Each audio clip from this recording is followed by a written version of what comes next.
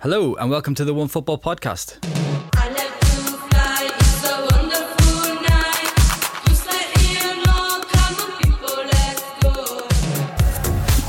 Anyway, it is early though, isn't it? 8 a.m. Yeah, I don't know who arranged the podcast for this time. There's one person you can blame for this. I'm not going to name who that person is. She knows. Is it because it's your wife? She knows who she is what I would say. But again, not going to name names. It's all okay, and I'm not bitter about getting up at 8 a.m. on my day off. I will say. Although I think it's also your day off, is it? Yeah, well, it's not my day off, but I'm working at 3 p.m, so... Okay. That's how dedicated... It's even worse. Because, are you going to go back to bed? Probably. I don't know what to do. Continue being woken up or just going to sleep and then come back to the late shift. You can always come babysit if you want. No. No? I'm not a kindergarten cop. No. Kindergarten cop. That's a movie I haven't heard in about 4 million years. Okay, well, it is early, but we'll crack on with the podcast. So joining me, Ian McCourt, on today's Onefootball Podcast is Lewis Ambrose. Good morning. Joana Bueno. Hi. And Alejandro de la Cruz Diago González. Hi, Ian. Gee, I really love saying your full name. I don't know, it's just, there's like a rhythm to it, like a really nice rhythm to it. Again, Lewis and Joanna, your names really pale in comparison to how interesting to Alejandro's is. Podcast at onefootball.com, get your questions in there if you have anything you would like to ask us. Now, Women's World Cup, and 3 words for you, Lewis. Football coming home. Football's coming home. Football's coming home. What I liked, so England, after they went 1-0 up on what day was it against Norway? Oh, the days all sort of melded into one on these international tournaments. I think it was on Thursday. Whenever it was, within about seconds of England scoring their first goal, football's coming home was trending on Twitter. It was amazing. Yeah, it's become a bit of a thing now, isn't it? I didn't think Badil and Skinner would have such an impact on the late 2010s culturally, but last summer seems to have sparked something. There's also a Brexit version of this song. I don't know if you... I don't want to hear that. No. Basically, well, you can imagine how it is. Or you can go Google it. Yeah. It's not very good. So we were unsure about this. I'll be going home soon. You will. Getting kicked out. So we were unsure about this one last week when we chatted, but England dominated Norway. Yeah, they did. There were still a couple of moments of last-ditch defending needed, but I think compared to the Cameroon game that we talked about last week, where England took the lead and then didn't really know what to do with themselves, go for a second goal or sit back and kind of try and control and contain the game. This time England scored and then didn't really let up. I think an early goal can always change everything. It just destroyed Norway's game plan immediately. We spoke about Norway being able to defend really well and then counter-attack quickly. And as soon as they conceded the early goal, they were already fighting against the tide. So England then quite sensibly kept their foot on the pedal. They got the second goal as well before half-time, and it was quite plain sailing, I think, for a World Cup quarter-final. 3-0. Yeah. Nice and easy. Yeah, without any controversy this time as well. Yeah, I missed the controversy, I'll be honest with you. I'm happy Phil Neville didn't attack all of Scandinavia. Their best performance so far, I think? Yeah, I would say so. Yeah. Okay. So 5 games, 5 wins, 11 goals scored, only 1 conceded. Let's say it. It's World Cup winning form, isn't it? Yeah, so USA, I think an even better record with their 13 goals in 1 game. Especially. Yeah, that doesn't count. You got to cut that in half. No, it's. I don't know if it's World Cup winning form, but it's definitely. Well, they're not in the semi-finals by mistake. Let's say that. And this performance was the best probably of the World Cup so far. Oh, of England or? No, of England. Sorry, England's best performance of the World Cup so far. Oh, I thought you were really going out on there. No. Getting behind. I don't think Norway were competitive enough in the game to say that England were like amazing to win 3-0, if you know what I mean. And of course, the inspiration behind it all was David Beckham.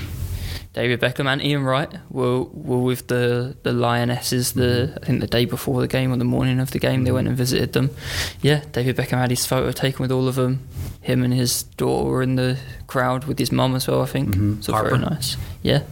It's the only Harper and Brooklyn. I don't know the rest of them. No? Come on, Ian. Anybody else name? There's Romeo. I think there's a Romeo. There's a Romeo? Yeah, Cruz, I think. What? Cruz. As in Cruise? No, as in Cruz. as in cross. As in Portuguese. Cruz, like in Alejandro's name. Like him a name.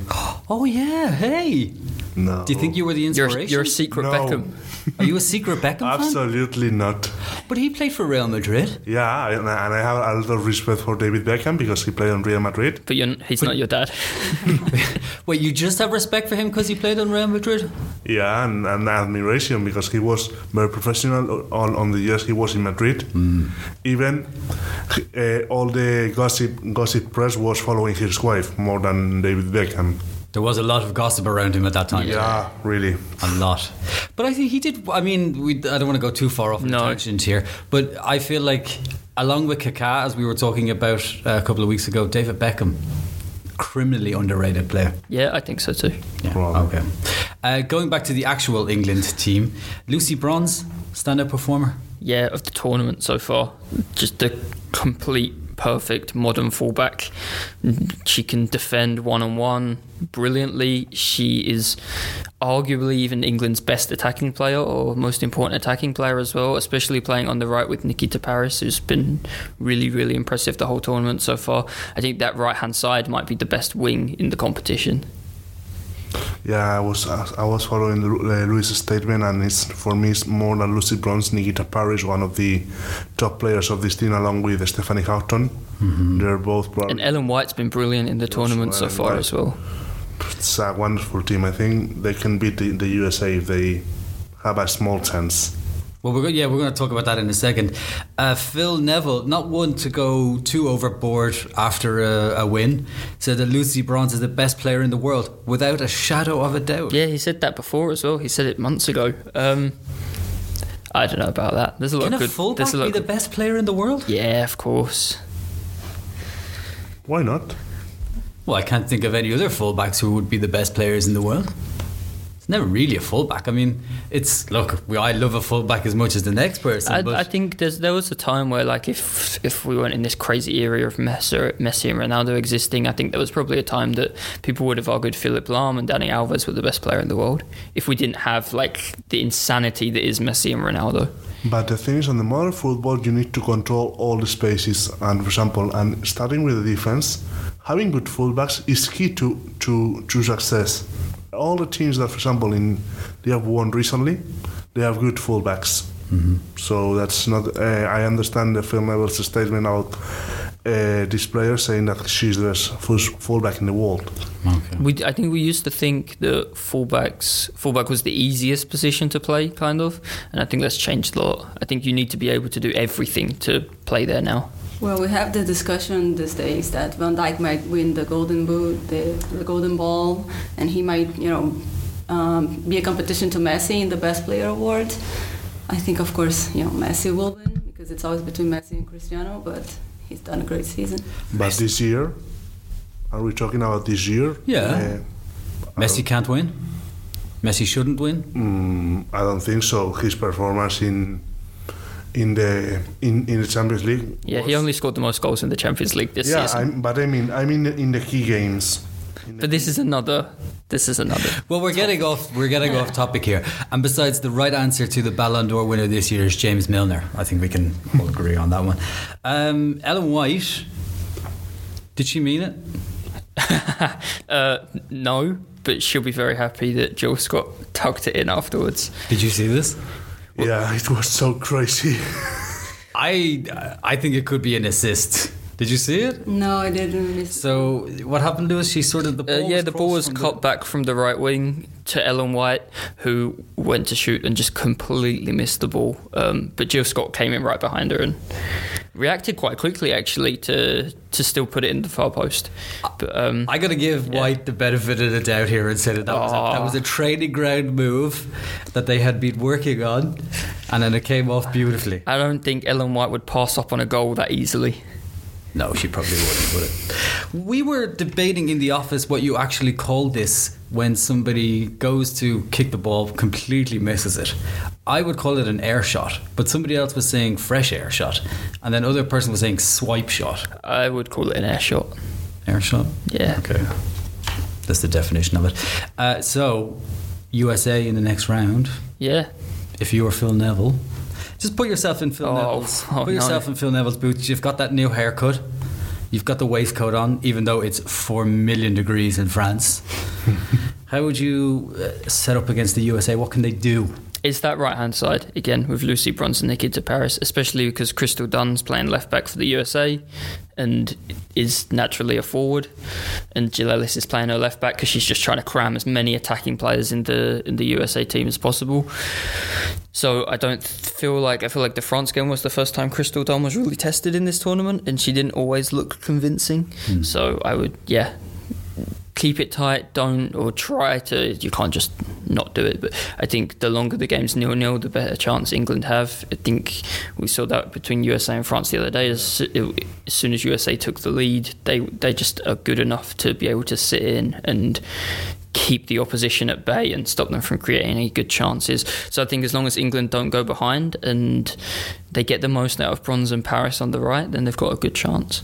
Okay. Who saw the USA game? I watched it. I did. Oh, lovely. It was described as the biggest game in women's soccer history. I took that quote from an American thing. That's why it says soccer. The biggest game in women's football history. Did it live up to the hype? On media terms, yeah, because it was probably the most seen women's game in France. It made also a TV rating record in the US. The stadium was full. So probably in media terms and on terms of expectations, yes. What about football terms? That's what we're interested in. Football terms, I think that USA got advantage in the 5th minute, make it almost an easy way to the US. Even for me, they are not convincing me the Jill Ellis team on this World Cup. Oh, you're still not convinced? No. They go out and they beat the hosts 2-1, and you're still not convinced? But suffering, and with a penalty that it wasn't called, and it was a clear penalty in the 86th minute. So, okay, the USA it still has a strong team, very strong team, but they need this point of being more bigger than the other ones that make them, for example, world champions 4 years ago, vice world champions 8 years ago. I miss that in the US women's national team. Okay, are you similarly as disappointed with USA? Well, yeah, I'd say it was not the match I was expecting. Because of all this hype and both teams being very good and favorites to win the final title and everything, but it was a good match, and I think that USA is very efficient. Like, they scored they scored right in the beginning, and they kept control of the match, but France had most possession, and everything could turn at any point. But then as soon as they get another chance to score, they do it, and they do it beautifully. So I think they're very, very efficient. They have deadly counterattacks, and England should keep their focus the whole time, because, if you lose it for 1 or 2 minutes there, you might get, like, Megan Rapinoe fast as a bullet, and then God knows what happens. Did you think France were a little bit overwhelmed by the occasion? USA looked quite relaxed. France looked very tense. Even from the walkout, they looked very tense. Yes, I do. I think they were a bit nervous, and I think that the team is very good, and French women's football has been developing very fast in the last few years, but they missed a bit of experience there, and that's, USA has experienced a lot. So I think that was the key element in the match. And also there was too much pressure inside the French national team, playing at home. All the media focused on France. Even some comparisons with the France '98 World Cup. So that sometimes is something that hurts you, and France got hurt. And the only moment, like, the goal going in can just dictate the whole game as well. Like, if the free kick is blocked or saved, and I don't think Megan Rapinoe was shooting. I think she was hitting it low and hard and hoping maybe it can go in, maybe somebody gets a touch on it. Like, it's just a difficult free kick to defend, but not necessarily she's trying to do exactly what came out of it. And then just a moment like that, and suddenly the task after just a few minutes is so much harder to come back and try not to give up that one counter attack where you go 2-0 down. And it does just naturally make the game really tense, I think, for the team that's one down. Right. And I think that's where the experience counts, because if you have like emotionally maturity to just turn on the game afterwards, it's okay. But you get 1-0 in 5 minutes with a goal that was a bit weird because he passed the ball through everyone, and if the players are young and they're not so experienced, then it makes a big difference. And you got that home pressure on you and everything like that. Yeah, that's not very good. We mentioned Megan Rapinoe. Who wants to talk about how great she is? She is amazing. I absolutely think she's brilliant. She's brilliant. She's not only a good player, an excellent player, but she's a leader. She's a natural leader. She speaks up off the pitch as well, and in the pitch you can see that everyone looks up to her, and she is, like, I would say that she detects the rhythm of the USA team.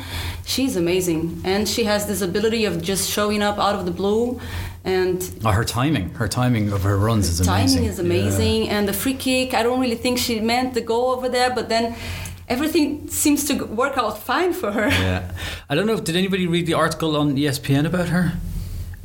Basically, her brother. Did you read this? Oh yeah, yeah. Also, I read this. Marca did also in Spanish the version of that. Do either of you want to give a quick history, because you'll tell it better than I will? Her brother has been in jail for more than 20 years. Mm-hmm. He was before when he was young, and now she's very attached to the brother, mm-hmm. and he is so proud of her now, mm-hmm. and he inspires her in a while. And the brother was part of like a Nazi gang within prison and had all these swastikas tattoos and lightning bolts on his fingers, but he was also the crucial part is that he was also the one who taught her how to play football when she was younger. It's an amazing piece. They got the full history on ESPN. I forget the name of the author, I'm sorry, but she has also been involved in more goals at the tournament than any other player. That's pretty good, isn't it? It's probably the version of how Megan Rapinoe is. She's not only a goal hunter, mm-hmm. that she lives in the box hunting for goals, but also she generates the goals, probably. And she takes penalties, which helps in this tournament. Also, penalties. And she hates Trump. So, which is also a positive point for her. Yeah. Oh, sorry, any American listeners out there who might be, that way. Given the conditions, the heat, Lewis, you think the extra day will make a difference for England? It has to. I don't know. Oh. I'm not sure. I think... Is this you trying to play it down again? No, because it's still a few days break, like the difference between 3 and 4 days. It's not like somebody's playing after just 2 days. Yeah. So I think you have 3 or 4 days of a break. And yeah, I don't think so. I think more of a difference is that the USA had to be switched on for 90 minutes against France, and England against Norway by half time, or definitely by 60 minutes. The game was kind of in the bag. I think that could be more of an impact on the game than the extra day's rest. Okay. But at the same time, I think that in this World Cup we can see that the physical preparation is making a difference for some teams. You'd see, for example, Italy was completely dead at the second half against Netherlands, and the USA, they don't seem to get tired at all. It's amazing. I don't know how they do it. I get tired just walking, never mind so playing in that heat. I think the extra day with this temperature might make a difference, but maybe not against the USA. You mentioned Italy, Netherlands. Who saw it? I watched also Netherlands. Oh, yeah.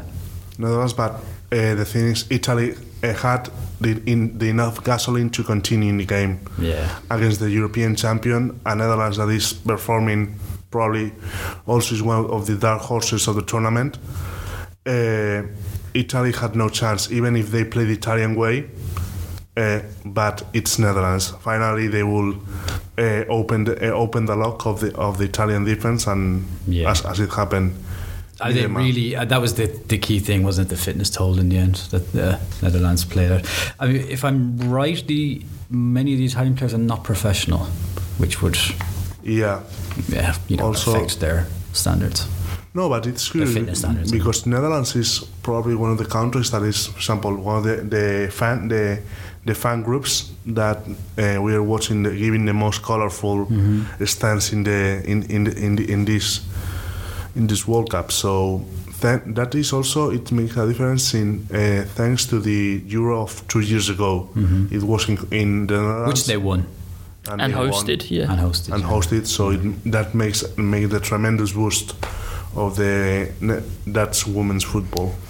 Finally, to Germany, Sweden. I know who to blame for this defeat. Me too. Yeah. Is she Martina Postekelen? No, it's Ian. It's me. I got so excited about them and I talked them up so much that I think I put a curse on them. Or maybe it was bad defending. Was it bad? You're nodding your head. It's bad defending? Yeah, bad defending and a bad thinking of the game against Sweden. Go on. For me, Germany was on the lead early, and after that they should have just run to continue beating Sweden, because after the goal Sweden was out.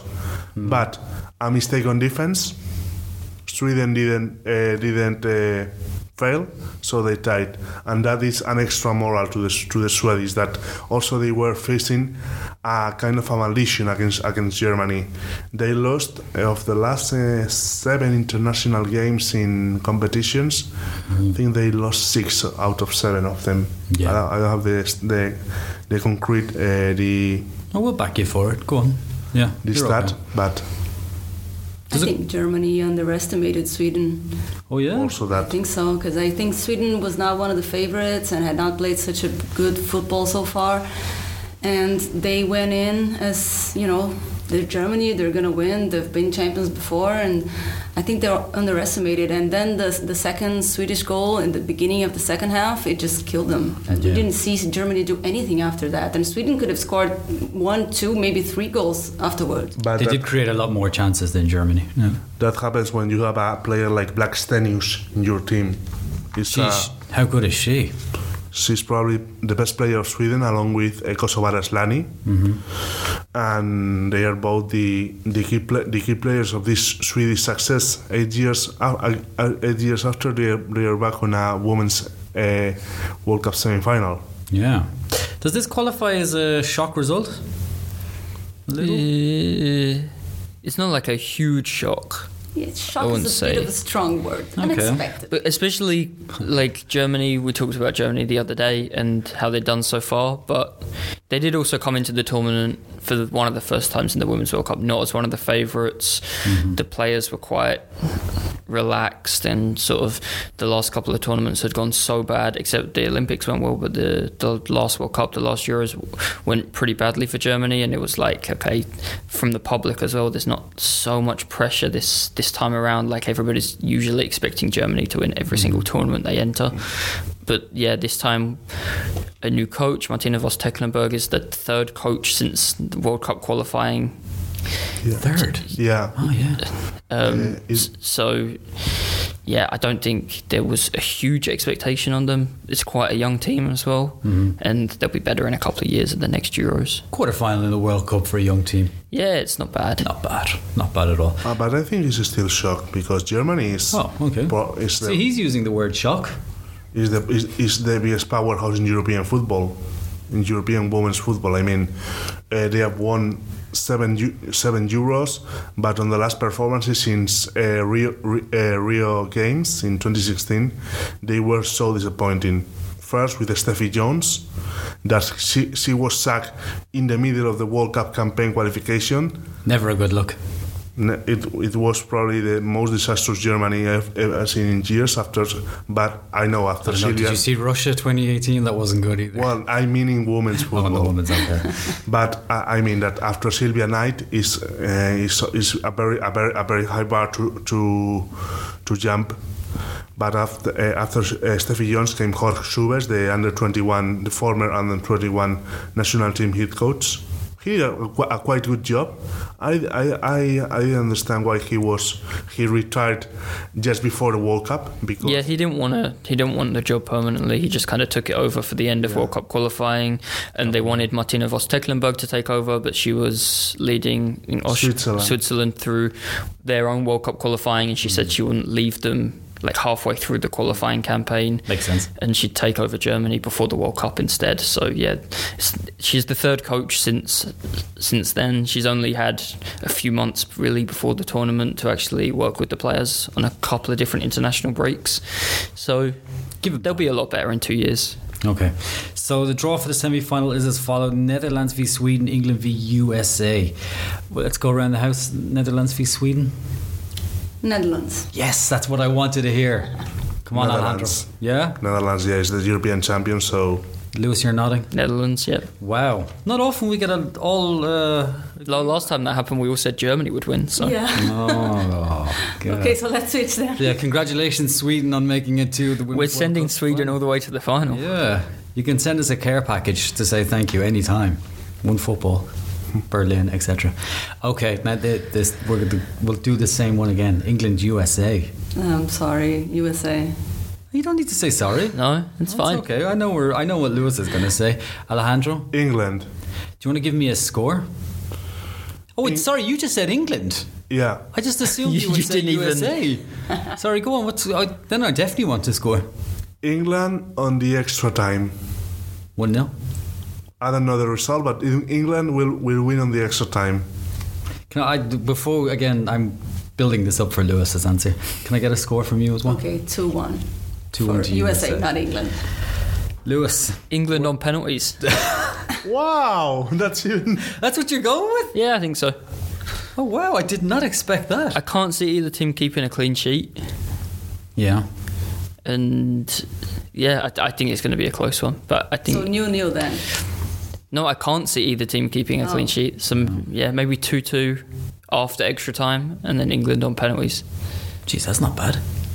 No. Oh, really? That'd be a good game. I'd take that. So if I can promise that's what's going to happen, you're definitely going to watch it. That's what you're saying. Yeah. Okay, as we say each week, Podcast Onefootball is a place where you want to send any questions you might have. Alejandro, you want to talk very briefly about Spain and the under-21s. You've got 20 seconds. We got future. That is the key headline. We got future. We are. This team has been growing after the first defeat. We have a proper coach in the bench. Luis de la Fuente is probably he can be probably the next Spain national team head coach. Mm-hmm. And what more? For Fabian, Fornals, Ceballos. I think that Fornals is going to play in West Ham. Fornals is signed for West Ham. Yep. Oh, that is happy hammers. Yeah, happy hammers, and that means the level of this under-21 team. Yeah, it's pretty high. For those who missed out, they won the Euros last night. Yeah. Yeah. Okay. Who were they playing? Germany. 2-1. Oh, not a good weekend for Germany. Yeah. Anyway. But Germany still has got very good players. Yeah. Egenstein. That just sounds very patronising now. Just a little, yeah. Egenstein. Just not quite as good as us. Balsmith also, the Freiburg striker. Jonathan Tah, the centre back, also was very good. Yeah. Okay. Just one Brazilian in the podcast this week. Hey. Just one. Yeah. But almost no Brazilians in the Copa America. Oh, Paraguay. Yeah. To penalties. Go on, what happened? Well, at least we passed. The last two Copas that we faced Paraguay quarterfinals in penalties, we lost. One of them, we didn't even score any of the penalties. So, that was a relief. You enjoyed the game so much that you fell asleep? Yeah, in the second half. It was impossible to keep watching. That was the level of the game. I mean, that was the level of the whole quarterfinals.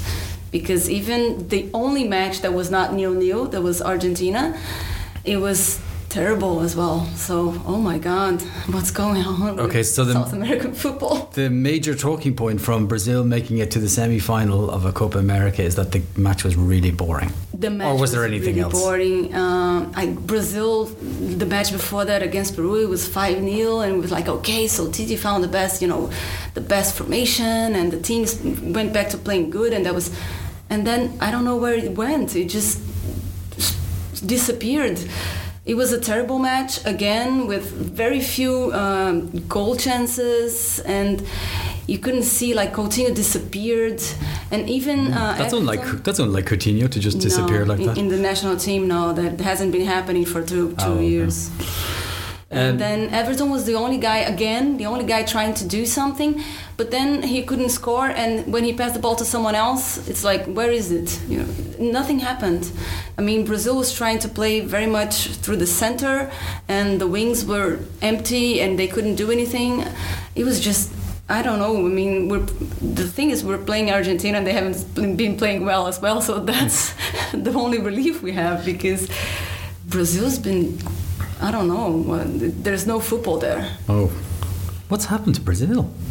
Well, Tite maybe, okay. That's what happened. He's the one to blame. Yeah, 80% I would say. Could we also blame the pitch? The pitch was terrible, but the pitch was terrible for both teams, so we can't really blame the pitch, but it ruins the flow of the game. Messi was also complaining about the pitch. If the pitch is bad and you're defending, I think it's a lot easier than if the pitch is bad and you have the ball. Yeah, but if you're Brazil, 5-time world champion, you've got all these talents, and you're going to blame the pitch, I think it's a bit too much. But also you have in front Paraguay. Okay, it's Paraguay, but Paraguay, it will complicate your life all the times. They know they have a unique way. That sounded like a wider statement than football. Yeah, that should be the slogan for the country. Yeah. Paraguay will complicate your life. Would be a good slogan. No, but I mean, for example, they know his system very well. Even now, if they have Berizzo, but they don't play on a Berizzo style. But they play, for example, on the big games against Brazil, taking the best from their resources. For example, in the defense, having this young kid Arzamendia, that is probably one of the best youngsters Paraguay is having. Also in the middle with Lewis González and Miguel Almirón, that they are more stoppers, and they don't have any big forwards or any big strikers. Mm-hmm. So their biggest powerful is the defense, and since that they try to get some point, and they almost beat Brazil in the penalties. Yeah, well, the only hope I get for the semifinals is that Brazil usually plays very bad against bad teams, smaller teams, and plays better against good teams and teams that go forward. We play better in counterattack and everything. So let's hope that against Argentina we can play a better football than that. But, Argentina just being Argentina, not because of the football they're playing. Yeah. Richarlison? Oh, it's so bad for him, right? Oh, you got to feel bad for Richarlison. Yeah. How did he? What happened to him? He got the mumps? He got the mumps, yeah. But he's still officially not out of the team. I think maybe they're waiting for him to get better, might play the final or the third place. How old is he? I have no idea. 21? 21, I think. I didn't know you could get the mumps at 21. I didn't know you could get the mumps still. Yeah, right. I thought that was gone, right? I just thought that wasn't a thing anymore. Argentina, Venezuela. How would you describe the win? Much improved? No, I mean Argentina still sucks. Oh. I think they just... I'm surprised we haven't got more complaints from Argentina. Maybe we don't have that many listeners out there. You're just telling us that they suck. I think they're also very disappointed about their team, and they're agreeing with us. Oh, okay. All right. Okay. Because they haven't been playing anything. It's just like, I can't really say much because of Brazil either. But it's just, you've got Agüero, you've got Messi. I mean, at least they have the whole team. No. And... Oh. Lautaro. No, he's the best player so far. He's the key man of the new Argentina. No, of course, Argentina only passed through the stage that they are right now because of him. But what I'm saying is that the team has really good players, and they just don't function as a team. Yeah, it sounds like Argentina's age-old problem. I'm going to say an unpopular opinion. Argentina plays better without Messi. I think Messi time in the Argentina national team is over. He should give us. But when he retired, they didn't win a game for ages. They were on the verge of not qualifying for the World Cup when he wasn't playing. I don't think Messi's playing well, but Are you sure? I don't think if you take Messi out, the team gets better. Yeah, well, World Cup qualification. I'm just talking about when they actually did play without him for the World Cup qualification, when he kind of retired from international football after the last Copa América, and he stopped playing for the national team, and then he came back because they were not going to qualify for the World Cup. I tend to agree with Lewis, and also I don't think Messi is the problem. Of course, he hasn't been playing well, but he's still Messi. He might do something at some point and just turn the game around. But yeah, that's why. Yeah, but even if that's the point, that he's still Messi, and that he distracts other opposition players, right? Yeah, as well. That's it, and that's why. Yeah, if Lautaro is playing so well, yeah. But the thing is, Messi, all the atmosphere that brings into a team, they put so much pressure on the team. And also for joining Agüero and Di Maria, for me is not the best option for this young team of Argentina. So that's why I say the time is over for me. Messi's time on the national team should be over, and give the ball to Lautaro, Lo Celso, Paredes, all these players that they are performing so well. They can also win and do World Cup qualifications in a future. Well, I would argue that playing Martinez, Agüero and Messi is not particularly a good idea, because that's three players who won't track back. I know he plays a slightly higher defence to kind of close the space that one of them has to track back. But even still, I don't think they have a choice. Because you can't, if he's in the squad anyway. Like, talking about if Messi should retire is a different conversation, because right now he's in the squad and you can't leave him on the bench and ask him to play for 10 minutes. And then imagine if you're the coach and you don't play Messi and then you lose.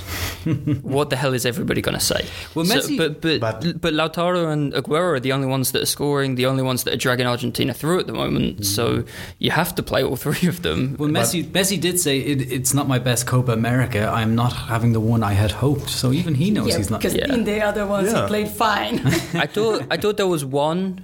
I can't remember. They lost to Chile in both finals, but I think it was the first one. And Messi dragged Argentina all the way to the final on his own basically.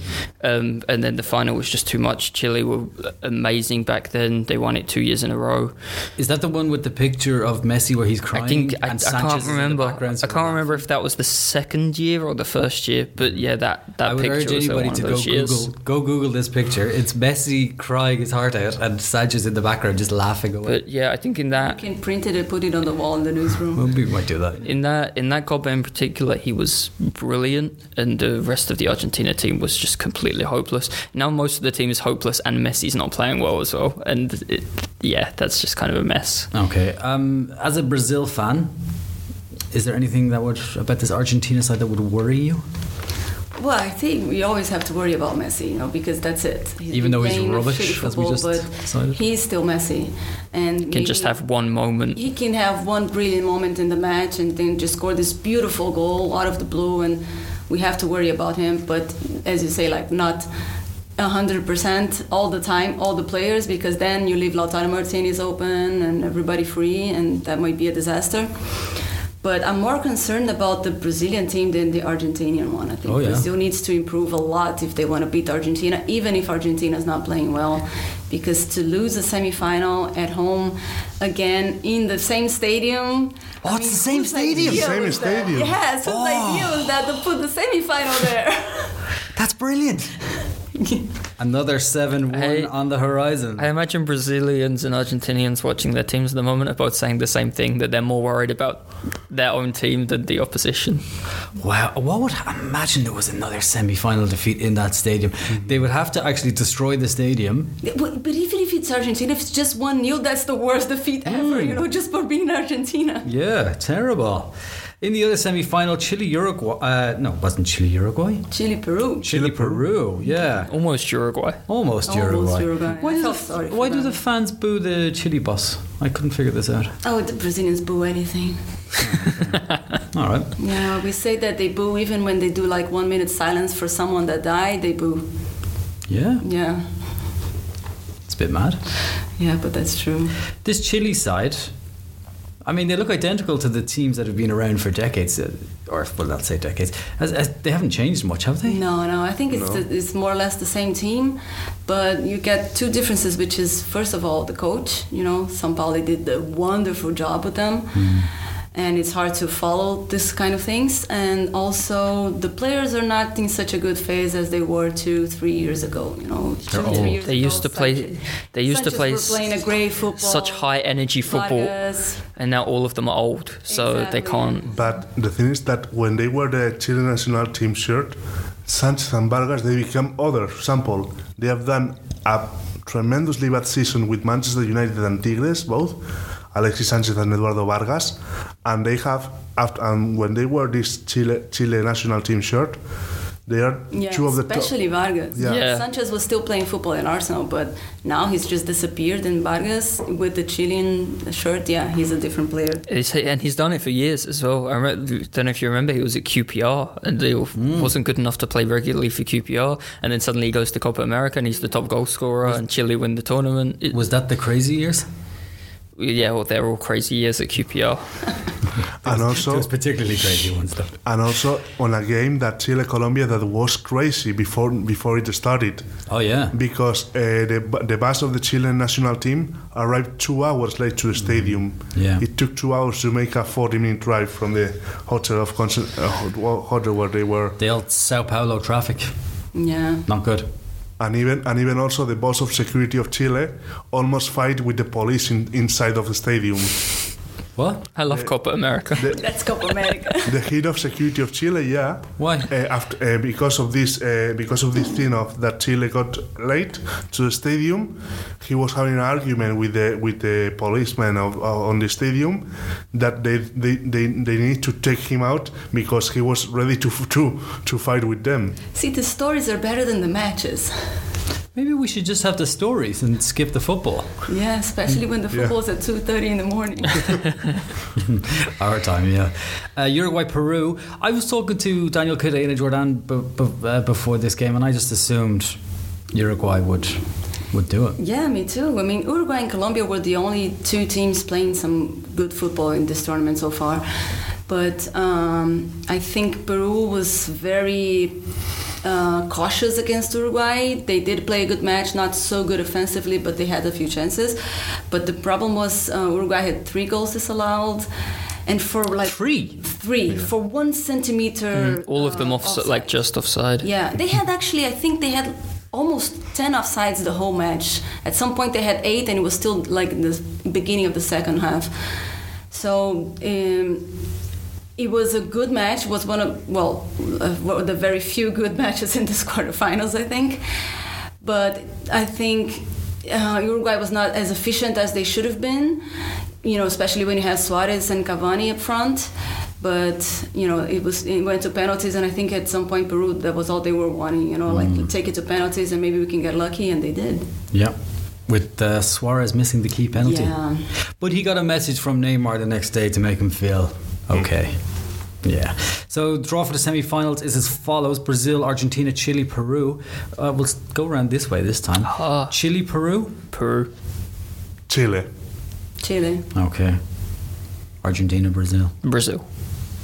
Argentina. He's going with controversial calls today, I feel. He's Alejandro's, ramping it up a little bit here. No, I think it's my opinion. That's your opinion. Okay. Brazil, Argentina.